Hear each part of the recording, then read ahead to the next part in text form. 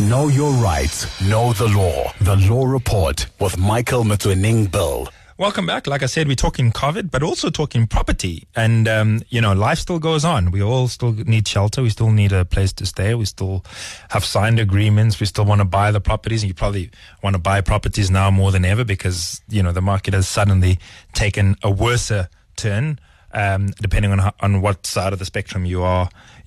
And that's really what I want to talk to you about next. And as always, if you have any questions for my guest, the number to dial 086 00959. Donald Mochele, he's a senior attorney and specialist in property law. Donald, good evening, and thank you so much for joining me on the Law Report.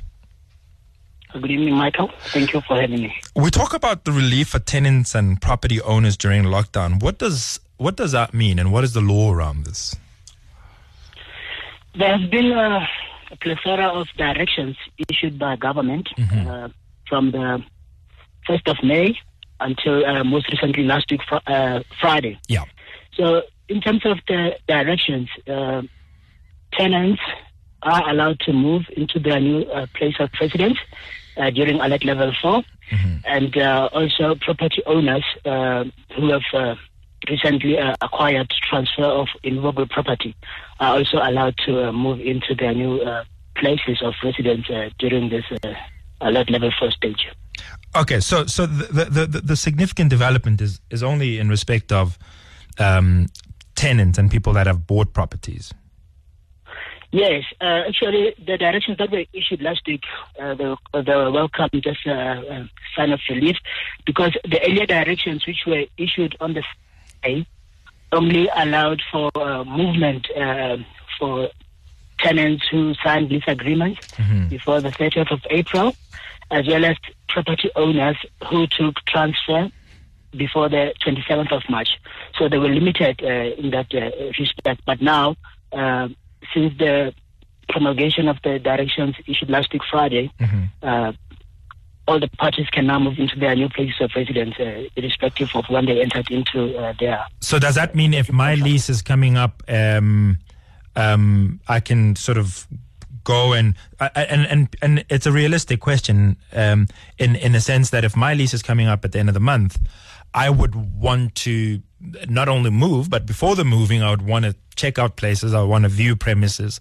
I'd want to compare places. That means I'd have to be out and about. That means I'd have to be meeting estate agents or rental companies because I have a current lease that's coming to an end. And maybe before I explore the second part of the question, which is really the end part, when my lease is coming up, it's coming to an end. Can I be evicted? Do I have some kind of a right to remain in the property? So in terms of the directions, I'm going to answer your first question. In terms of the directions, people are not allowed to move for the purposes of inspecting the new places that they want to move into. Yeah. You are only allowed to move if you have a valid agreement in place, or transfer has taken place and you are moving into the new place of residence. Yes. That is what you are limited to do. Not necessarily going out and viewing the property with the intention of signing a new lease agreement or with the intention of buying that property. Yes. Okay. So regarding evictions, you cannot be evicted during this level of the lockdown or alert level 4.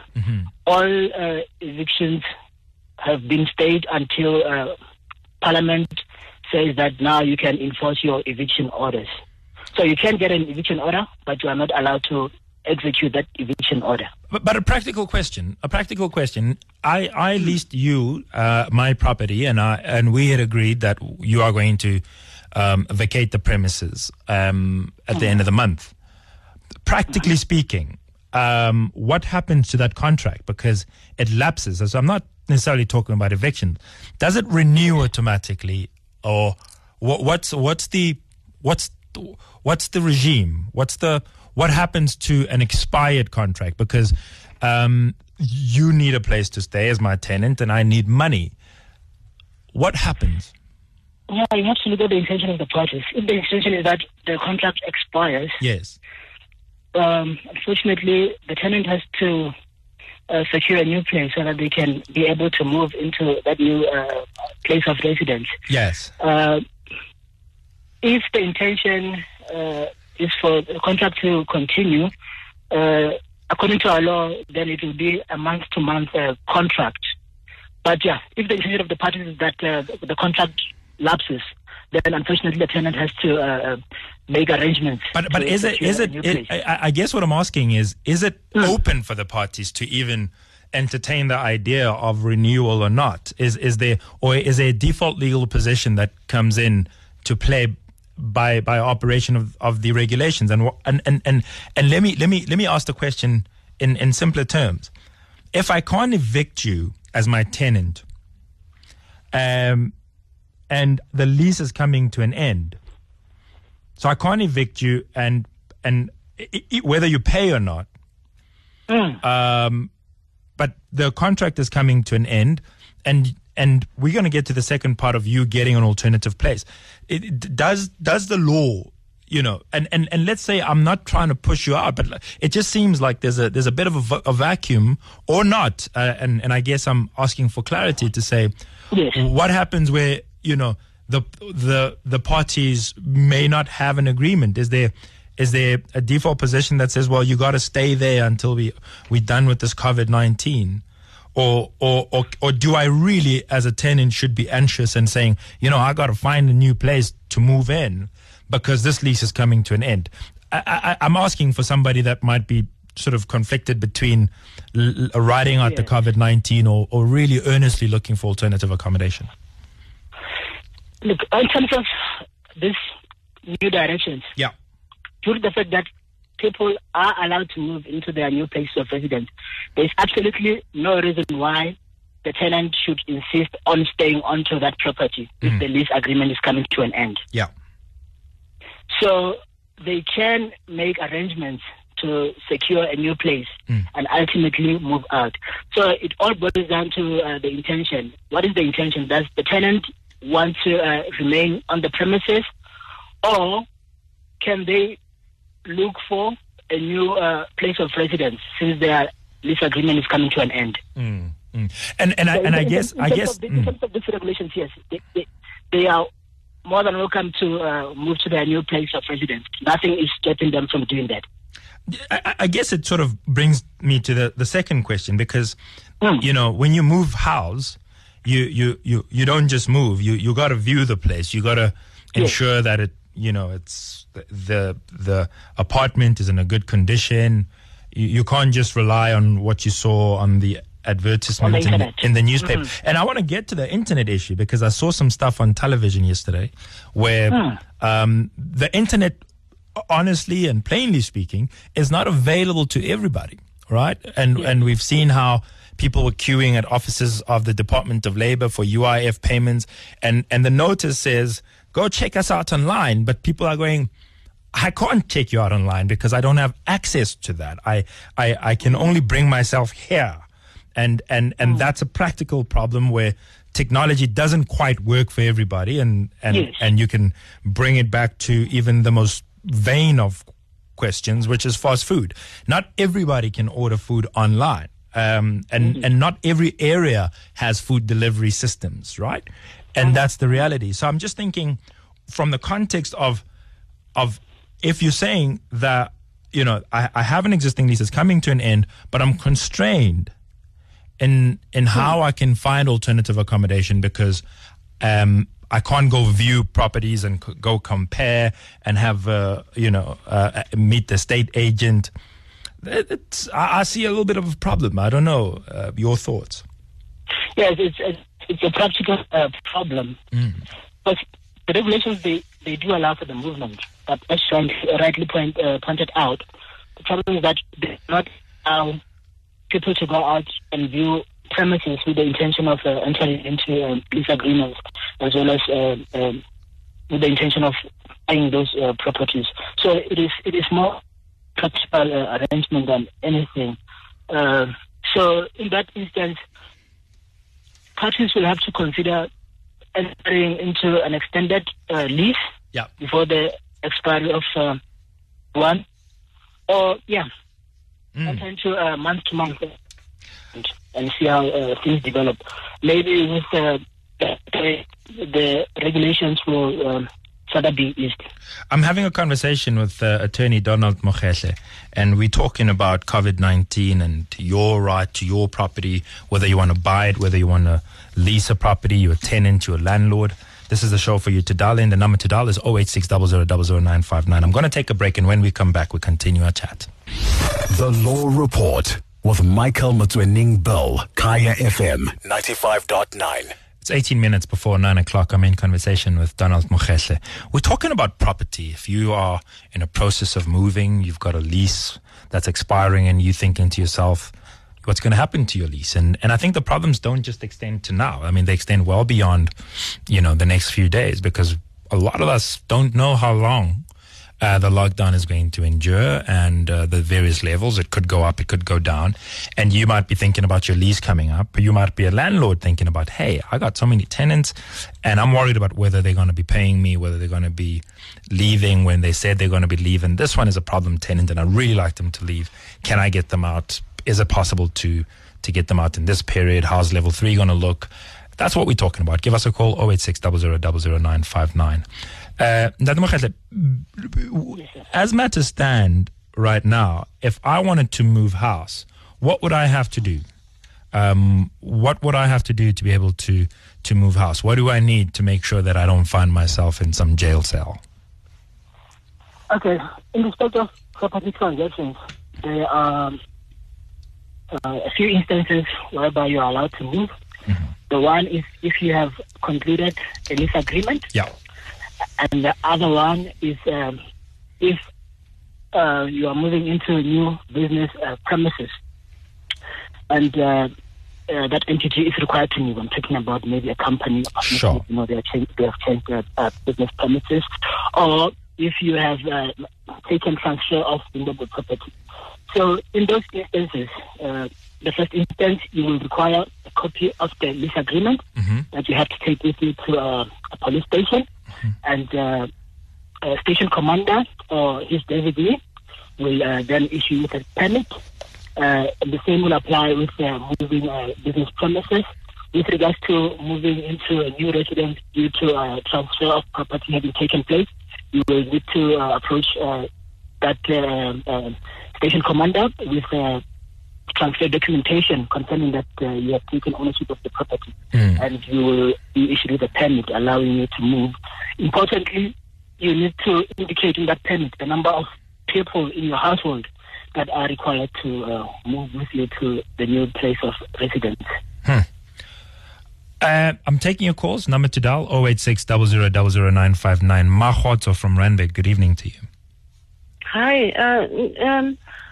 My question, I would like to ask your guest a question. I mean, this procedure of online, let's say you see a property on Property 24, etc.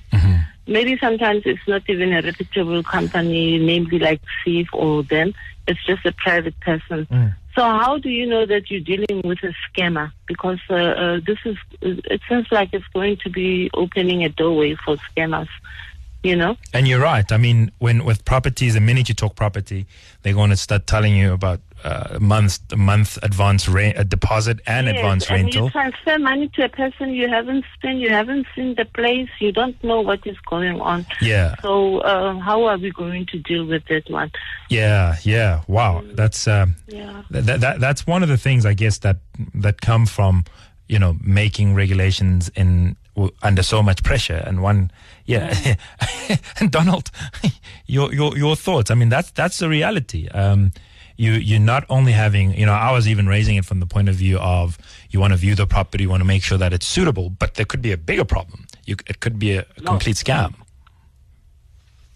At least with a property transfer, if you are buying a property, you have that safety net because there will be a conveyancer involved in the transaction at some point, so you can offer to buy that property. A conveyancer will be appointed who will oversee the transaction.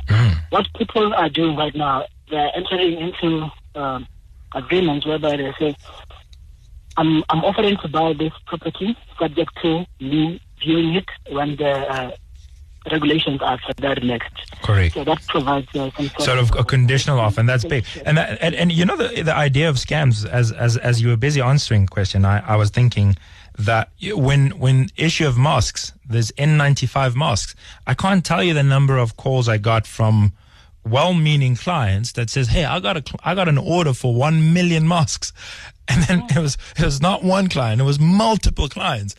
And ultimately, it's such a big scam. And I think that maybe, taking the question, I think the issue of scams is not a remote one, because there's a lot of people that have been scammed about masks, either from a seller point of view or a buyer. I want to buy masks, please.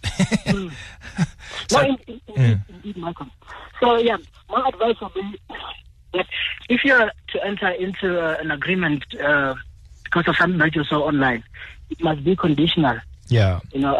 Everything must be suspended until first time as you afforded the opportunity to go and view the property. Yeah, and I guess it's if you don't have to move, don't move.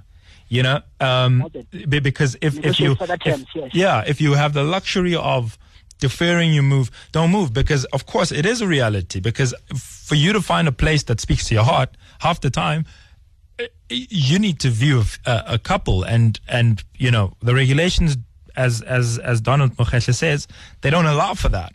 They just allow for the actual move, and that's the reality. Let me take another call. Lebo, you're on the road. Good evening to you, and thank you for calling. Yes, good evening. Hello. Hi. I just wanted to ask, suppose I'm renting out the place, but I can't afford it anymore. Yeah. Right?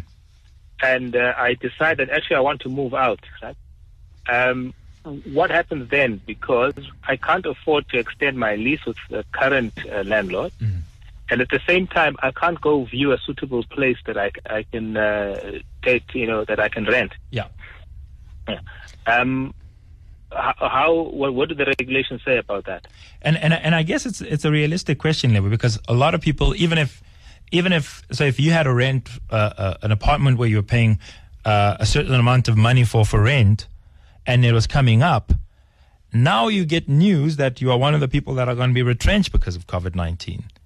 And now it's a reality that you no longer can afford that rent because of something that has now happened. And you want to say to your landlord, "Hey, my lease is up. I can't afford you anymore, but I don't also have the luxury of going and shopping." Yeah, tough one. It is tough to me, Donald. Maybe you can simplify it. Yes, starting point is that the regulations, they do not address the contractual relationships between the parties. So the regulations, they don't speak to the fact that if one party can no longer afford to pay the monthly rental, this is what must happen. Yeah. They are only allowing for movement, because that will be intrusive.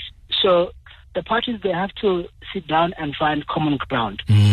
What should we do? Are we going to defer payment to a later date? How much can you afford in the meantime? I think those are some of the things that the parties must look into, because you want to end up with a situation where it's almost a win-win situation. Yeah. Because if parties don't sit at the negotiating table, what's going to happen? The tenant will say, "Well, I can't move, and I can't afford to pay the normal occupational rent," and the landlord will be stuck in a not so ideal of a situation. So the parties must sit down and try to find common ground. How much can you afford? The landlord has to ask that question. Can I allow the tenant to pay part of the rent, and give them an opportunity to top it up as and when time goes? So those are some of the things that the parties have to consider. And maybe let's talk about this eviction. I mean, the other option is, even if you can't, just going to Lebo's question, if you can't pay your landlord, he can do everything, but he can't actually evict you. He can get the eviction order, but he cannot exercise or execute that eviction order. Yes. Right. But that's not a full answer to you as a tenant, because he can still sue you. So if you happen to stay and extend your stay by 2 or 3 months, he can also claim the rent for that period, even if it means that he has to institute legal proceedings. and you don't want a judgment against your name. I guess that's the problem. Maybe a little bit of hope. What does level 3 have in store for us? Yeah, we'll see when we get to that point, because the directions, they keep changing as we saw level 4. I think when we enter into alert level 3, Parliament has to come out with directions that cater for alert level 3, and they again have to indicate, in what instances are people allowed to move. Hopefully this time it will be broader, and it will encompass moving for the purpose of identifying new place of residence and so forth. But I mean, as we relax these rules, enforcement becomes even more difficult, because, you could find at level 5, enforcement was easy, because the question was simply UYAPI and EP permit. If you can't produce those two things, then the answer for you is very clear. But I've noticed even the difference of driving out during level 5, because during level 5, I literally only drove out when I was coming to do this show, and maybe once for my other profession, but the roads were empty. And then at level 4, with the contractors, with the civil works, with the electricians and plumbers, the traffic has changed quite significantly, including the ones that are getting essential services and clothing, and there's a buzz even in some malls on some days. So I'm imagining that at level 3, if nothing at all, regulation or enforcement of the regulation is going to be a near impossibility. I'm not sure if you've had any kind of thoughts on that. Yeah, it's going to be a headache for law enforcement officials. Because take, for example, now at level 4, these directions, they allow for the once-off movement.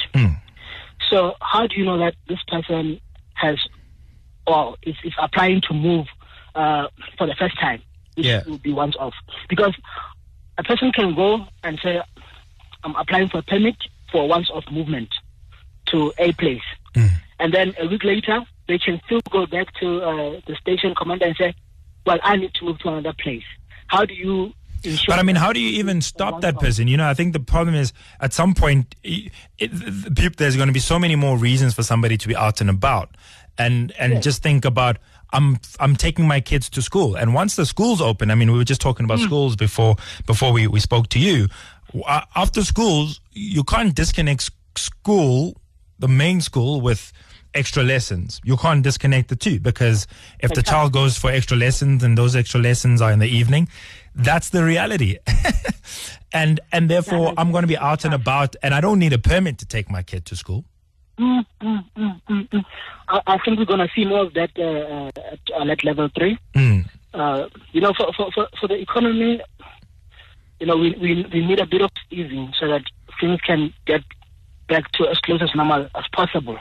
But for social distancing, I think, we are going to experience a problem, Because at the end of the day, you need to make sure that people, they are disciplined, and then they apply the best practices that are in place to deal with the spread of the virus. And in respect of people that are, still on the topic of properties, in respect of people that are having bonds to pay, and I know that a lot of banks have come out and offered payment holidays. Have you advised anybody on a question like that, or even considered whether that is at all a viable and helpful solution? It will depend on a individual case-by-case basis. Because if you can't afford to pay, then clearly that's an option for you, so that you don't fall into arrears and face the risk of being issued with summons and court proceedings commencing against you. So it all depends. If you can't afford to make payment of your normal full monthly installment, then that is definitely an option for one to consider instead of falling more into arrears. Yes. And so it's a difficult time, but anyway, Donald, thank you so much for talking to me on the Law Report. And I think that, I'd like to, maybe as a parting shot from me, just say that we kind of are in the most difficult position because you have to balance, I guess, bread and butter. That's the economic bit, but also your health. And I sympathize personally with everybody in the government who's trying to make these choices on behalf of so many people. And I think we're all going through a difficult time, and I hope that we are able to manage these difficulties and come out of these difficulties with some kind of a country still left for us to live in. But Donald, thank you so much for joining me. I really appreciate your wisdom on this. And as always, every single one of my shows are podcasts. So if you want to listen to the show, you can listen to my podcast by going to the KaiFM website, at www.kaifm.co.za, and click under my face. And then there you will find all my podcasts, this show, including any other show. If you want to listen to it again, do that for yourself. But for me, Michael Motsoeneng-Bill, it's been an absolute pleasure. I look forward to engaging with you again next week on Wednesday. Otherwise, have yourself a good evening. For me, Michael Motsoeneng-Bill, bye-bye.